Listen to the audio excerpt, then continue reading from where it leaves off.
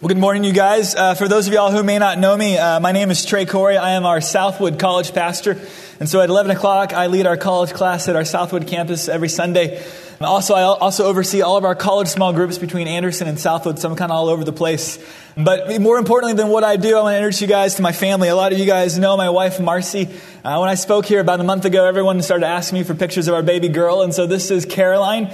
This was taken a few months ago. And as you can tell, she takes after her mom in her looks, which, let's all be honest, is pretty good for her, right? As she's getting older, she's starting to look a little bit more like me, which is bringing fear to my life, but that's okay. But obviously, as you guys can tell, I married out of my league, all right? Marcy gives hope to the common man that he can find a girl like her. And so we're best friends in college. A lot of y'all may not know our story, but we got to know each other sophomore year. We're great friends, became best of friends, spent a ton of time together. And about halfway through our junior year, the light bulb went off for me. And I thought, man, what if this friendship could become something more? And as some of you guys know our story, I would end up having that fateful conversation with her, asking her if maybe she thought this could become something more than a friendship. And she had the gracious liberty to re-clarify that, no, we have a great friendship and it will always be a friendship. In fact, we would have that same conversation over and over again several times. I won't tell you how many times, but let me just tell you guys that I didn't get a first date with her until 14 months from our first conversation. I set her down somewhere at the end of the fall semester of my junior year, and sometime in January of my senior year, I got my first date, all right? We even broke up a few times, but as you guys can tell, after 8 years of marriage and now a 10-month-old, I won that battle. You wait long enough and you can break their will, you wait them out, all right? Now, before I get some of you guys kind of thinking you need to start stalking girls, please don't do that, all right? I don't want to give you false hope or false confidence. We kind of had some communication issues and the Lord never really changed my heart. And so we kind of walked through college and the Lord finally brought us together. But for Marcy and I, our relationship, our dating life, and eventually what would become marriage started out as anything but love at first sight. All right. Our eyes didn't meet across a crowded room and bing, bang, boom. There was passion and romance, right? We didn't get really started very quick. It took quite a while for us to get trucking. And so for us and for our dating relationship and what would become marriage, we were anything but love at first sight. We're going to be looking this morning at the book of Ruth. If you want to turn to chapter 2 of the book of Ruth, that's where we're going to be this morning. And as you guys turn there, one of the things I found, I'll tell you, Ruth is probably my most favorite book to preach. Our college staff kind of gives me a hard time because if I ever have a chance to preach Ruth, I'm on it. This is kind of, in a sense, for me, my pet book. I just love the book of Ruth. It's a 4-chapter book. It's a short story, and it's a captivating and a really fun story to read and a really fun story to preach. We're going to be in just one small part of that story this morning in Ruth chapter 2. And what I've found as I've taught this book is women galore know this book. They've done Bible studies on this book. They're already arrived at this book. You men are wondering, Ruth. I know the candy bar baby Ruth. I don't know where the book of Ruth is. And I didn't know that Ruth was even in my Bible, all right? For you gentlemen, Ruth is right after the book of Judges. So if you're still thumbing around or looking at your table of contents, it's okay. Ruth is not a book we often look at or read. And many of the reasons why I think that the women love the book of Ruth is because they think the book of Ruth is all about romance. We're going to find tonight, or this morning, as we come across a man named Boaz, as we look at his life this morning, Boaz and our character Ruth are going to fall in love and they're going to live happily ever after. They're going to have kids and they're going to be in the genealogy of Jesus Christ, all right? But I want to challenge you guys, especially you women and even you secret men who love a good romantic storyline, all right? I know you're in there. You can come out of the closet this morning. It's okay. You claim that you don't want to go to chick flicks, but you do. You like them. That's all right. What I want to challenge you guys to this morning, though, is as we look at Ruth chapter 2, we're going to find two women as they kind of walk through the storyline who are without men, and a man that's wealthy, that's godly, and is a tall drink of water is going to show up on the scene in Ruth chapter 2, where we're going to be this morning.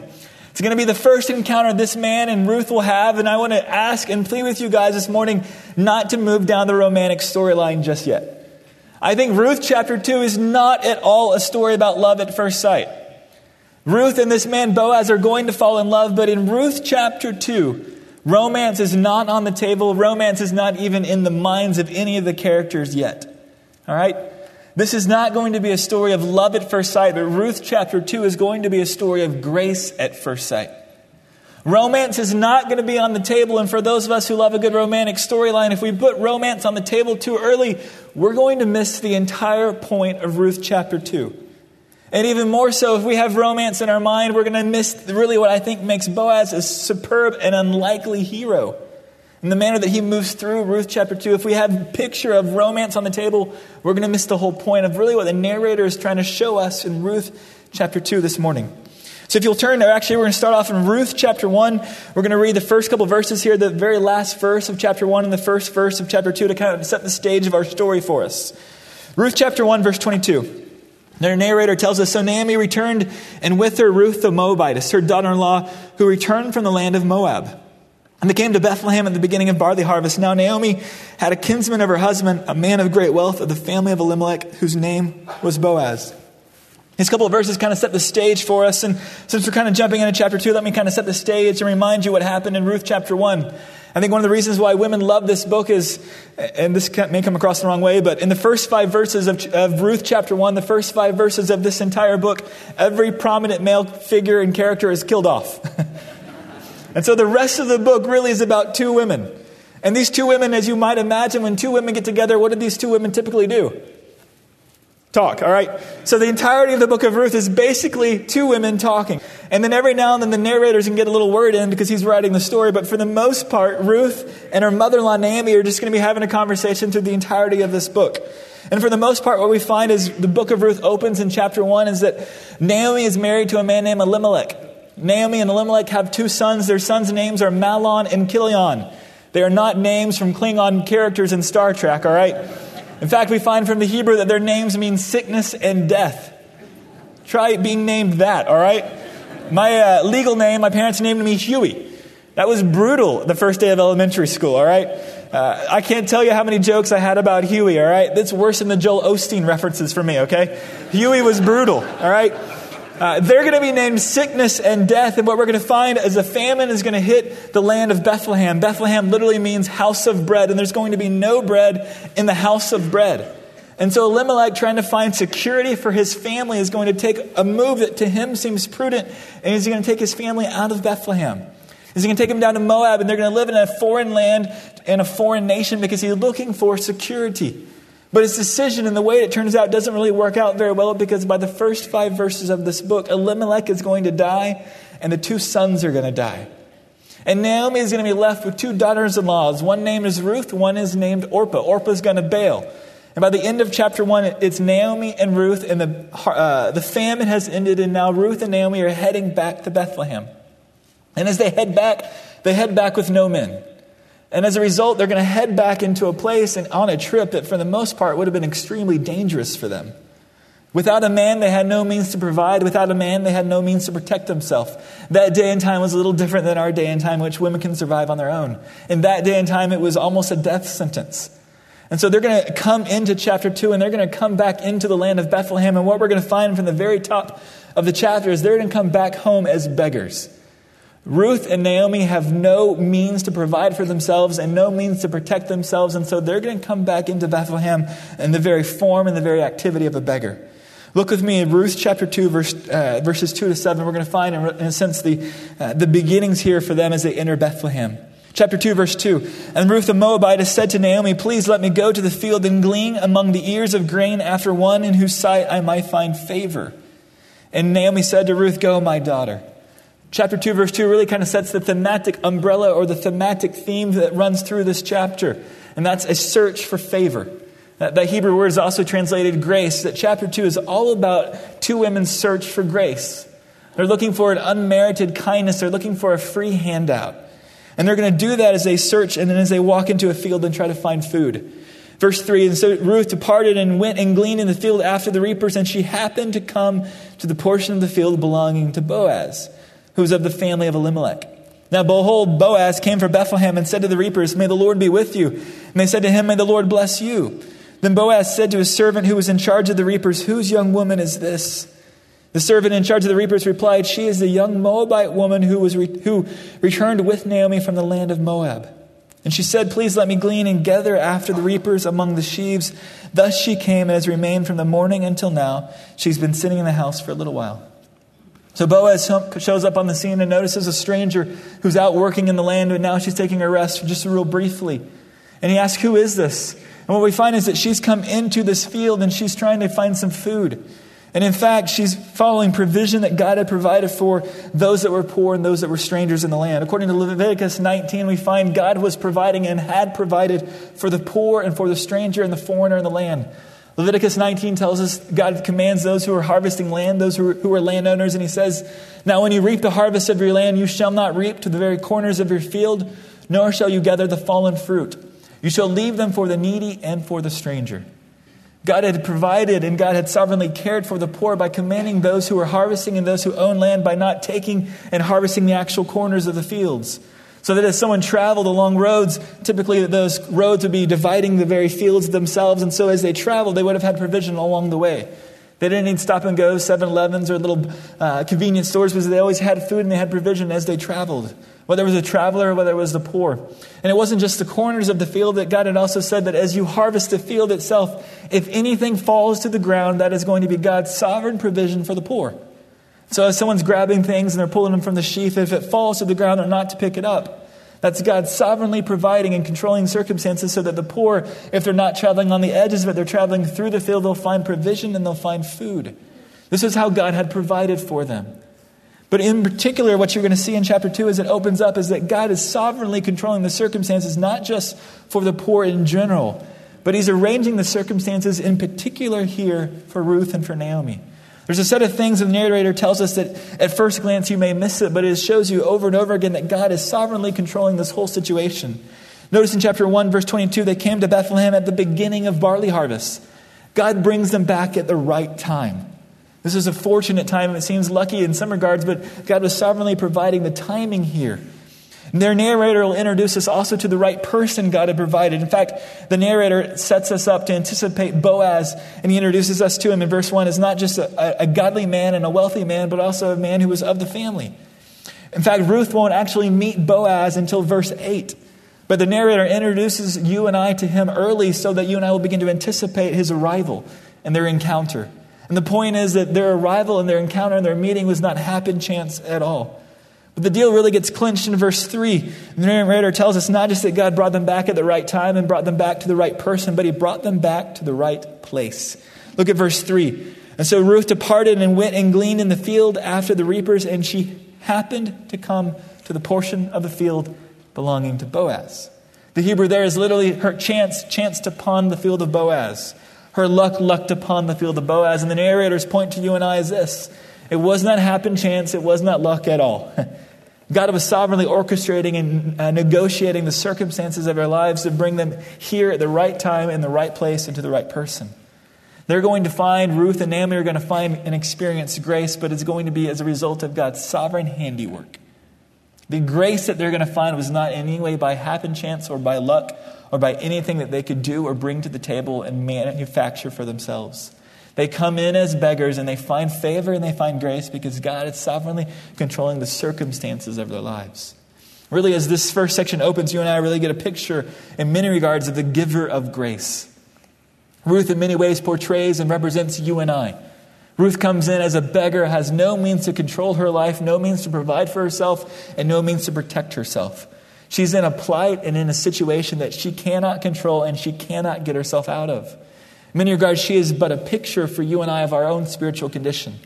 Ephesians chapter 2 will tell us that you and I were dead in our trespasses and sins, indulging the desires of the flesh and of the mind, and were by nature children of wrath, even as the rest. How does Paul depict the human condition from the outset? You and I were born dead. You and I were born into a plight and into a situation that we could not resolve in and of ourselves, and we come in as beggars looking for a free handout. And in that situation that we cannot resolve, in our death, in the situation that we're stuck in, we find, according to Ephesians 1, that God has intervened on our behalf and He's resolved our mess and He's resolved our problem. And notice in Ephesians 1, when Paul will begin to speak of the very difficult doctrine of election, predestination, and God's sovereignty, notice, though, what I want you guys to catch is notice how His sovereignty is always paired and always intricately interwoven with His grace. Notice Ephesians 1, chapter 1, verses 5 and 7. Paul says, "In love, God predestined you and I to adoption as sons through Jesus Christ to Himself, according to the kind intention of His will, to the praise of the glory of His grace, which He freely bestowed on us in the Beloved. In Him we have redemption through His blood, according to the riches of His grace." What's Paul's point? It is God's sovereign handiwork that has brought about an extension of grace. God's sovereignty, his predestination, his election, doctrines that are so difficult for you and I to grasp, they are not to be understood apart from his kindness and his grace. They are always paired with those two, and you cannot understand the sovereignty of God apart from his grace, because his grace is always the extension of his sovereignty. It was for Ruth, and it is for you and I. And so as you look at Ephesians 1, you look at Ephesians 2, what's the point? What's the picture here? Even as we enter into Ruth chapter 2, the picture is this. You and I are Ruth walking into a field as utter beggars that cannot fix our situation and cannot fix our lives. And yet God has intervened, and Ruth will find it in the person of Boaz. But Boaz is just a picture for you and I of what God has done on our behalf. And he gave us far more than just a meal, but he's provided and fixed the very spiritual condition that you and I were born into. He's taken the penalty of our sins away, and by the cross and the blood of Christ, that has been resolved once and for all. And for you and I, the only way that situation is resolved is by the blood of Jesus Christ. And the only way that we can experience and find the grace of God is in the sovereign provision of the death of his Son on a cross that wiped clean the debt of our sins. And for you and I want to ask you, even as we start out this morning, have you ever experienced the grace of God? Have you ever been invited and been offered and realized that a free gift has been offered to you and I of eternal life and the forgiveness of sins? How have you ever responded to that offer? I want to ask you, if you haven't, is it because you think that you can merit the pleasure of God? Do you think that you can fix your life and you can fix your situation and you can do enough good things to merit the approval of God? Every other world religion will say that, but Christianity and the scriptures come diametrically opposed to that, and they say something very different. That you and I cannot fix that situation, yet God has intervened on our behalf, and he's invited us to an absolutely free offer of eternal life and an eternal relationship with him. If you're here this morning and you have experienced the grace of God and you have entered into an eternal relationship with Christ, I want to ask you this morning, how have you received the grace of God?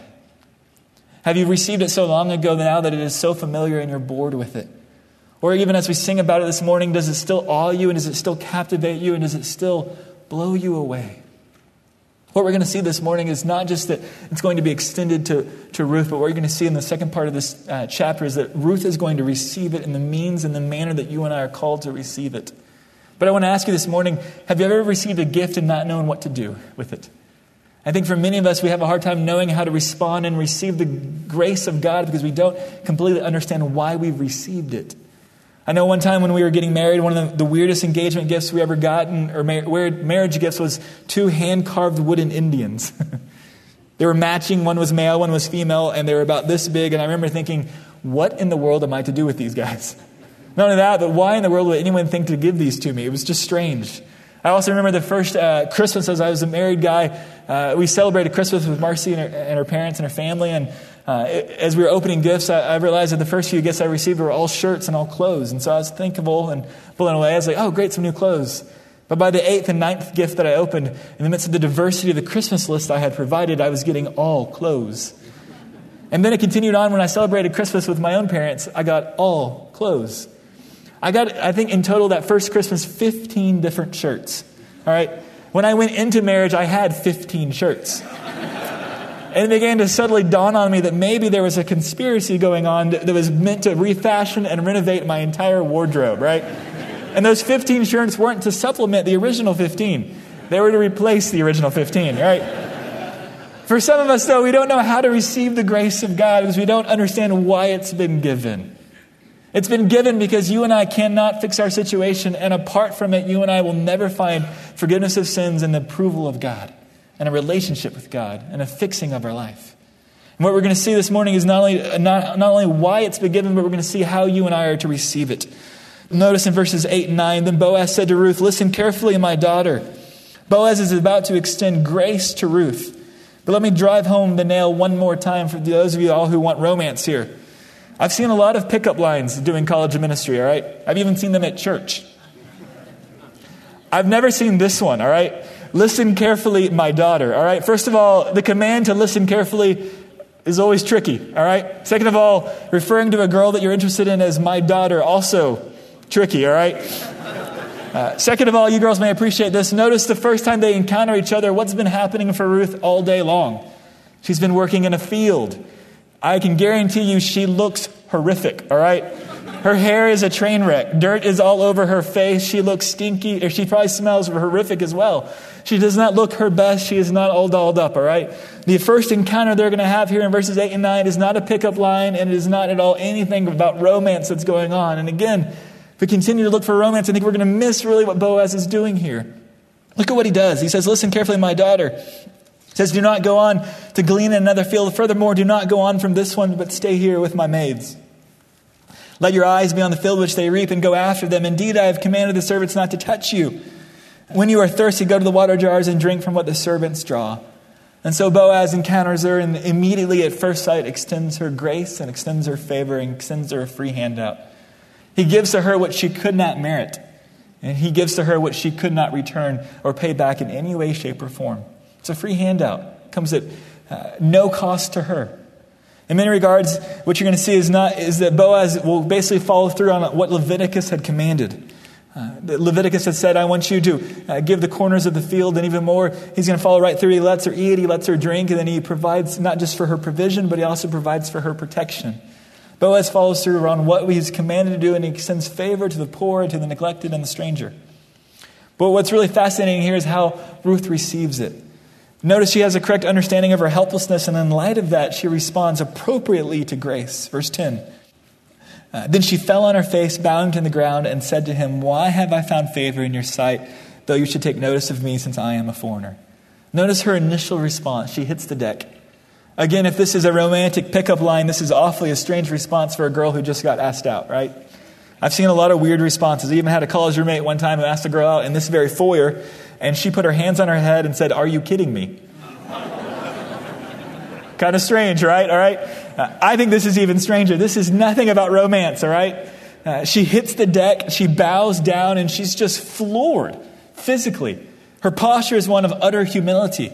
But then notice her words. She says, I found favor, I found grace in your sight, though you would take notice of me since I am a foreigner. This is kind of the second Hebrew wordplay here. She says literally, you've noticed the unnoticeable. You've seen the invisible. Her own sense of who she is one of utter humility. She realizes that she receives the grace here of Boaz. She has nothing to offer back. And she has nothing that gives her a sense of entitlement. She comes with empty hands and she receives gladly and receives with humility. Look at verse 13. Then she said, I have found favor in your sight, my Lord, for you have comforted me and indeed have spoken kindly to your maidservant, though I am not like one of your maidservants. Notice her own sense of her own identity is one of utter humility. In that day and time, women had different classes and different identities. The highest identity that she could have had was that of a wife. Hebrew word was isha. She says, I'm not even an isha. I'm not even a wife. The second level she could have aspired to was that of a concubine, an amma. But she doesn't even go there. She goes to the very lowest of all female identities that she could have had, and she goes, I'm not even worthy to be that. That as she receives the grace of Boaz here, she comes with utter brokenness and utter humility, with nothing in her hands and no rights.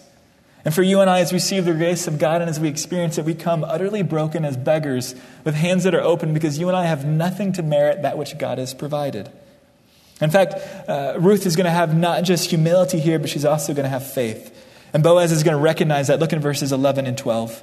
Boaz replied to her, all that you have done for your mother-in-law after the death of your husband has been fully reported to me, and how you left your father and your mother in the land of your birth and came to a people that you did not previously know.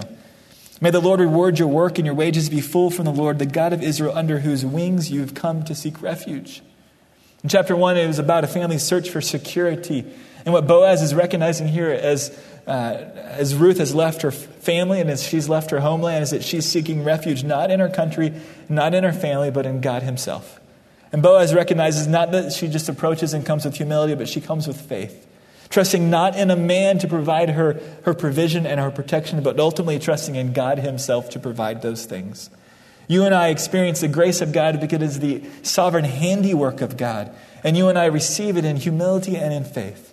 In fact, that's exactly what Paul will say in Ephesians chapter 2, verses 8 and 9, a section that you and I most of us have all memorized. He writes, for by grace you have been saved through faith, and that not of yourselves, it is the gift of God. Not as a result of works, so that no one may boast. I want to ask you, for those of us who have received the grace of God, what is our response to it? Because sometimes our response to it often reveals the reason we believe we received it. If we understand that we've received it as utterly broken people who have come and approached God humbly and in faith, knowing that we have nothing to offer, but he offers us everything, then there's no place for us to boast who have experienced it and tasted of it. And for some of us who are here who have not yet experienced it, let me challenge us, especially as Americans who have such a view of self-sufficiency in the sense of making ourselves who we are, ultimately with God, that we bring nothing to the table. We are not self-made men. We sang this morning of a restoration that's happening in our lives, and it's a restoration that is all the handiwork of God in our lives. In fact, James will say in James chapter 4, God is opposed to the proud, but he gives grace to the humble. That ultimately you and I approach and receive it and experience grace because we approach it with humility and faith. The reason why I brought us at Ruth chapter 2 this morning, the reason why I think Boaz is such an unlikely hero for you and I is because we get a picture of how he not just gives grace, but ultimately how he goes way and above and beyond what he's required to do. Notice he's already allowed her to eat and to drink, and he's already provided her protection, but notice what he does next in verse 14. At mealtime, Boaz said to her, "Come here that you may eat of the bread and dip your piece of bread in the vinegar." So she sat beside the reapers, and he served her roasted grain, and she ate and was satisfied and had some left. When she rose to glean, Boaz commanded his servant, saying, "Let her glean even among the sheaves, and do not insult her. Also you shall purposely pull out for her some grain from the bundles, and leave it that she may glean, and do not rebuke her." So she gleaned in the evening, gleaned in the field until evening, and then she beat out what she had gleaned, and it was about an ephah of barley. Boaz here is going to go above and beyond what he was called and required to do. He was required to leave the edges unharvested and to leave whatever was on the ground untouched. But he goes one and above and beyond that by allowing her not just to enjoy a fancy meal with him, but also to actually walk in, and he's going to have the workers make it all the easier for her. He's going to allow her to pull from the sheaves themselves in the middle of the field, and also he's going to have his workers put the grain and the barley actually on the ground so that she can just pick it up real easy. And then he's going to have them not insult her and condescend to her. He goes way and above and beyond what he's required to do. And as chapter 2 ends, we find not only does he provide for her short-term needs, she's going to walk home with 30 pounds of barley, which would have been for her immediate and her short-term needs. And then he's going to allow her to work in the field all the way through the rest of the harvest for barley and for wheat. So he's going to provide for her immediate, her short-term, and even her long-term needs. And he's going to go way and above and beyond what is required to do. Boaz stands out to me as a man who not only understands the grace of God and has not only experienced it, but he's one who's become a dispenser of it. That as he moves in the context of relationships and he moves in the context of his actions, he's one who's giving to others that which he's required to do, but he's going way and above and beyond that. And I think there's a couple of reasons why you and I fall so far short of his own example. At least for me, I know one of my tendencies is to be a little bit of a hoarder. I'm an only child, all right? And so often my instinctual tendency is to keep things for myself. And to give you a little picture of how God changed me through college, one of the things that happened all the way through college was every time my birthday came around, my parents would come in and they would take us out to dinner. I'd always arrange it so that I showed up and met my roommates and my parents at the restaurant. My parents would take us to a nice restaurant, they'd pay for a nice meal, and then we'd all leave, and I'd wait for my roommates to leave the parking lot. And then my mom and my parents we would have a little ritual that would occur as soon as everybody left. We transferred my birthday cake, that was my special favorite birthday cake that my mom took 8 hours to make. We would transfer it from her trunk to my trunk without my roommates knowing. Oh, it gets better. And then I would drive home and I'd wait till either my roommates were asleep or not there, and I would transfer my cake from my trunk, not to the kitchen counter, kitchen pantry, kitchen table, to my bedroom closet, where I had premeditated and kept a stack of paper plates and plastic forks in there, because for the next 3 days I was going to cut my cake in my bedroom closet and consume it in my bedroom without my roommates ever knowing. I did this the entirety of my freshman year, my sophomore year, and then in some point in my junior year when I had become so accustomed to this ritual and tradition, I wasn't thinking, I was on default, and I emerged out of my bedroom and into the living room with birthday cake. My roommates, as I sat down as they were watching TV, got distracted by the cake that just came out of the bedroom. And as you can imagine, a set of questions began to emerge. One, why was the cake in the bedroom? Two, why hadn't I shared it with them? And three, because they knew me so well, how long had I been doing this, right? And it became obvious as an only child in college, I had some growing to do. Growing that my roommates now will often say that my wife owes them a thank you note because they tilled the soil when it was hard, all right? They shaped me and they grew me to be a giver, all right? But my instinctual tendency, a lot like yours may be, that either I will want to hoard the blessings of God, or I will want to do only what I just have to do. Let me do what I'm just minimally required to do, whether it's exercise or reading or Bible, whatever it is that God has called me to do. Let me do just the minimal that I have to do, or let me hoard the blessings of God. As if he who's extended his hand and has blessed me doesn't have more than enough to come back behind with whatever I would give away. And so here we see Boaz gives away more than enough of what he's received, and he goes so far and above and beyond what God has called him to do. What I want to challenge us to this morning is that not only that you would be a receiver of grace if you've never experienced it, but if you have received it, that you'd be freshly awed by it. And my hope is that you would be so transformed by it that it would begin to move and to change the course of your relationships and the course of your actions, so that you're not a hoarder and you're not a minimalist. That you would begin to just waste the blessings of God and giving them away free of charge. Ultimately, I think what it would look like if our marriages and our families and our roommates and our classmates and all of our different relationships, how radically different would they look if all of a sudden we began to move in the context of them giving away what we weren't required to give and giving it away at no cost, expecting nothing in return. How different would our marriages look? How different would our families look? How different would our workplaces look? And I think it's a huge picture ultimately of what Christ has done on our behalf, going way and above and beyond what he had to do. And yet we were in such a mess that he had to go that far, and he had to die on our behalf to fix it for us. And he's done it absolutely free of charge for you and I. Ultimately, we want to give you guys this morning a picture of a family who is not just proclaiming the message of grace, but is living it out in a way that's so far above and beyond the minimal requirement. And you're going to get a picture of how they're living and what they're doing for the Lord Jesus Christ. But it's not just that you have to do it the way that they're doing it. But I hope in my prayer is that they'll stretch you guys and they'll challenge you guys as you get a picture and a chance to hear afresh how the Lord is using them. What a privilege it is to conclude that message with this opportunity. I'm so grateful to Trey for, we had the interview scheduled this morning, but it just flows so beautifully out of what we've been hearing from the life of Boaz. So I want to invite to come and join me up here. Y'all have been a part of Grace Bible Church for many years. Tell us a little bit about your involvement before going on the field, and then tell us where you are now. Sure. First of all, I grew up. Well, some say I haven't grown up, but I spent my formative years here in Bryan College Station. Went to high school here, went to elementary school here, went to A&M where I met my beautiful wife, and it was at A&M that we really got involved in Grace. We were both involved in Youth Impact. At that time it was called Mission, and that was a great experience for us to be able to reach out and to experience life different than we ever had.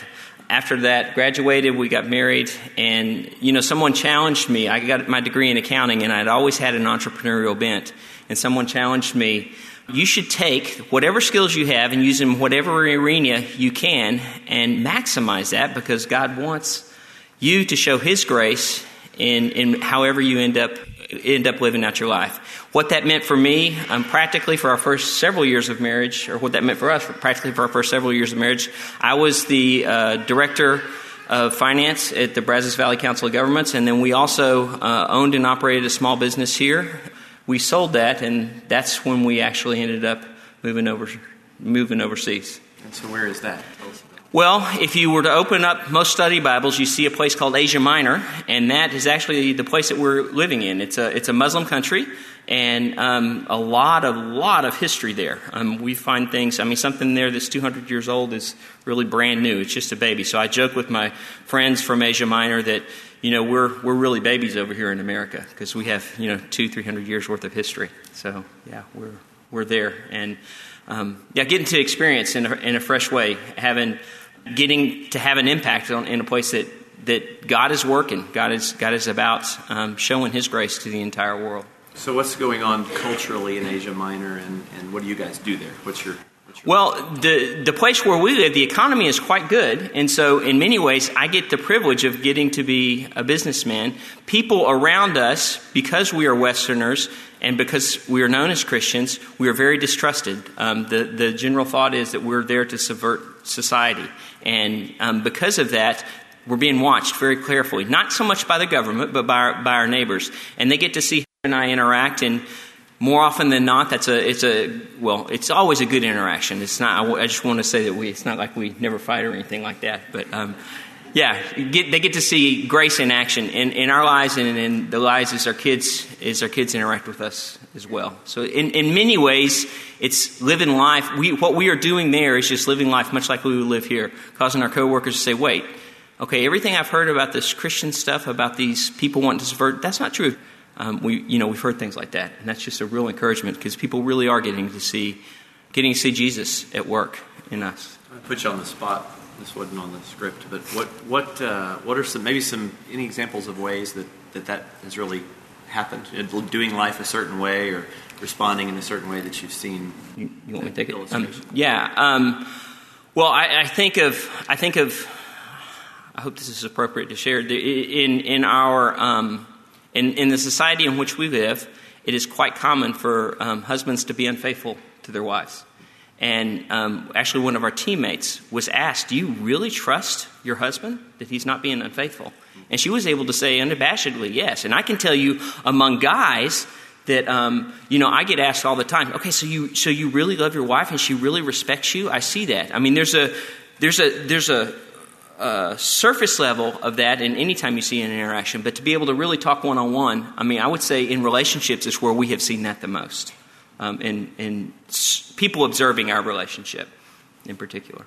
Tell us about the family, and you moved recently, some of that family up there. Last year we moved to a new city in the capital because there's an international school there.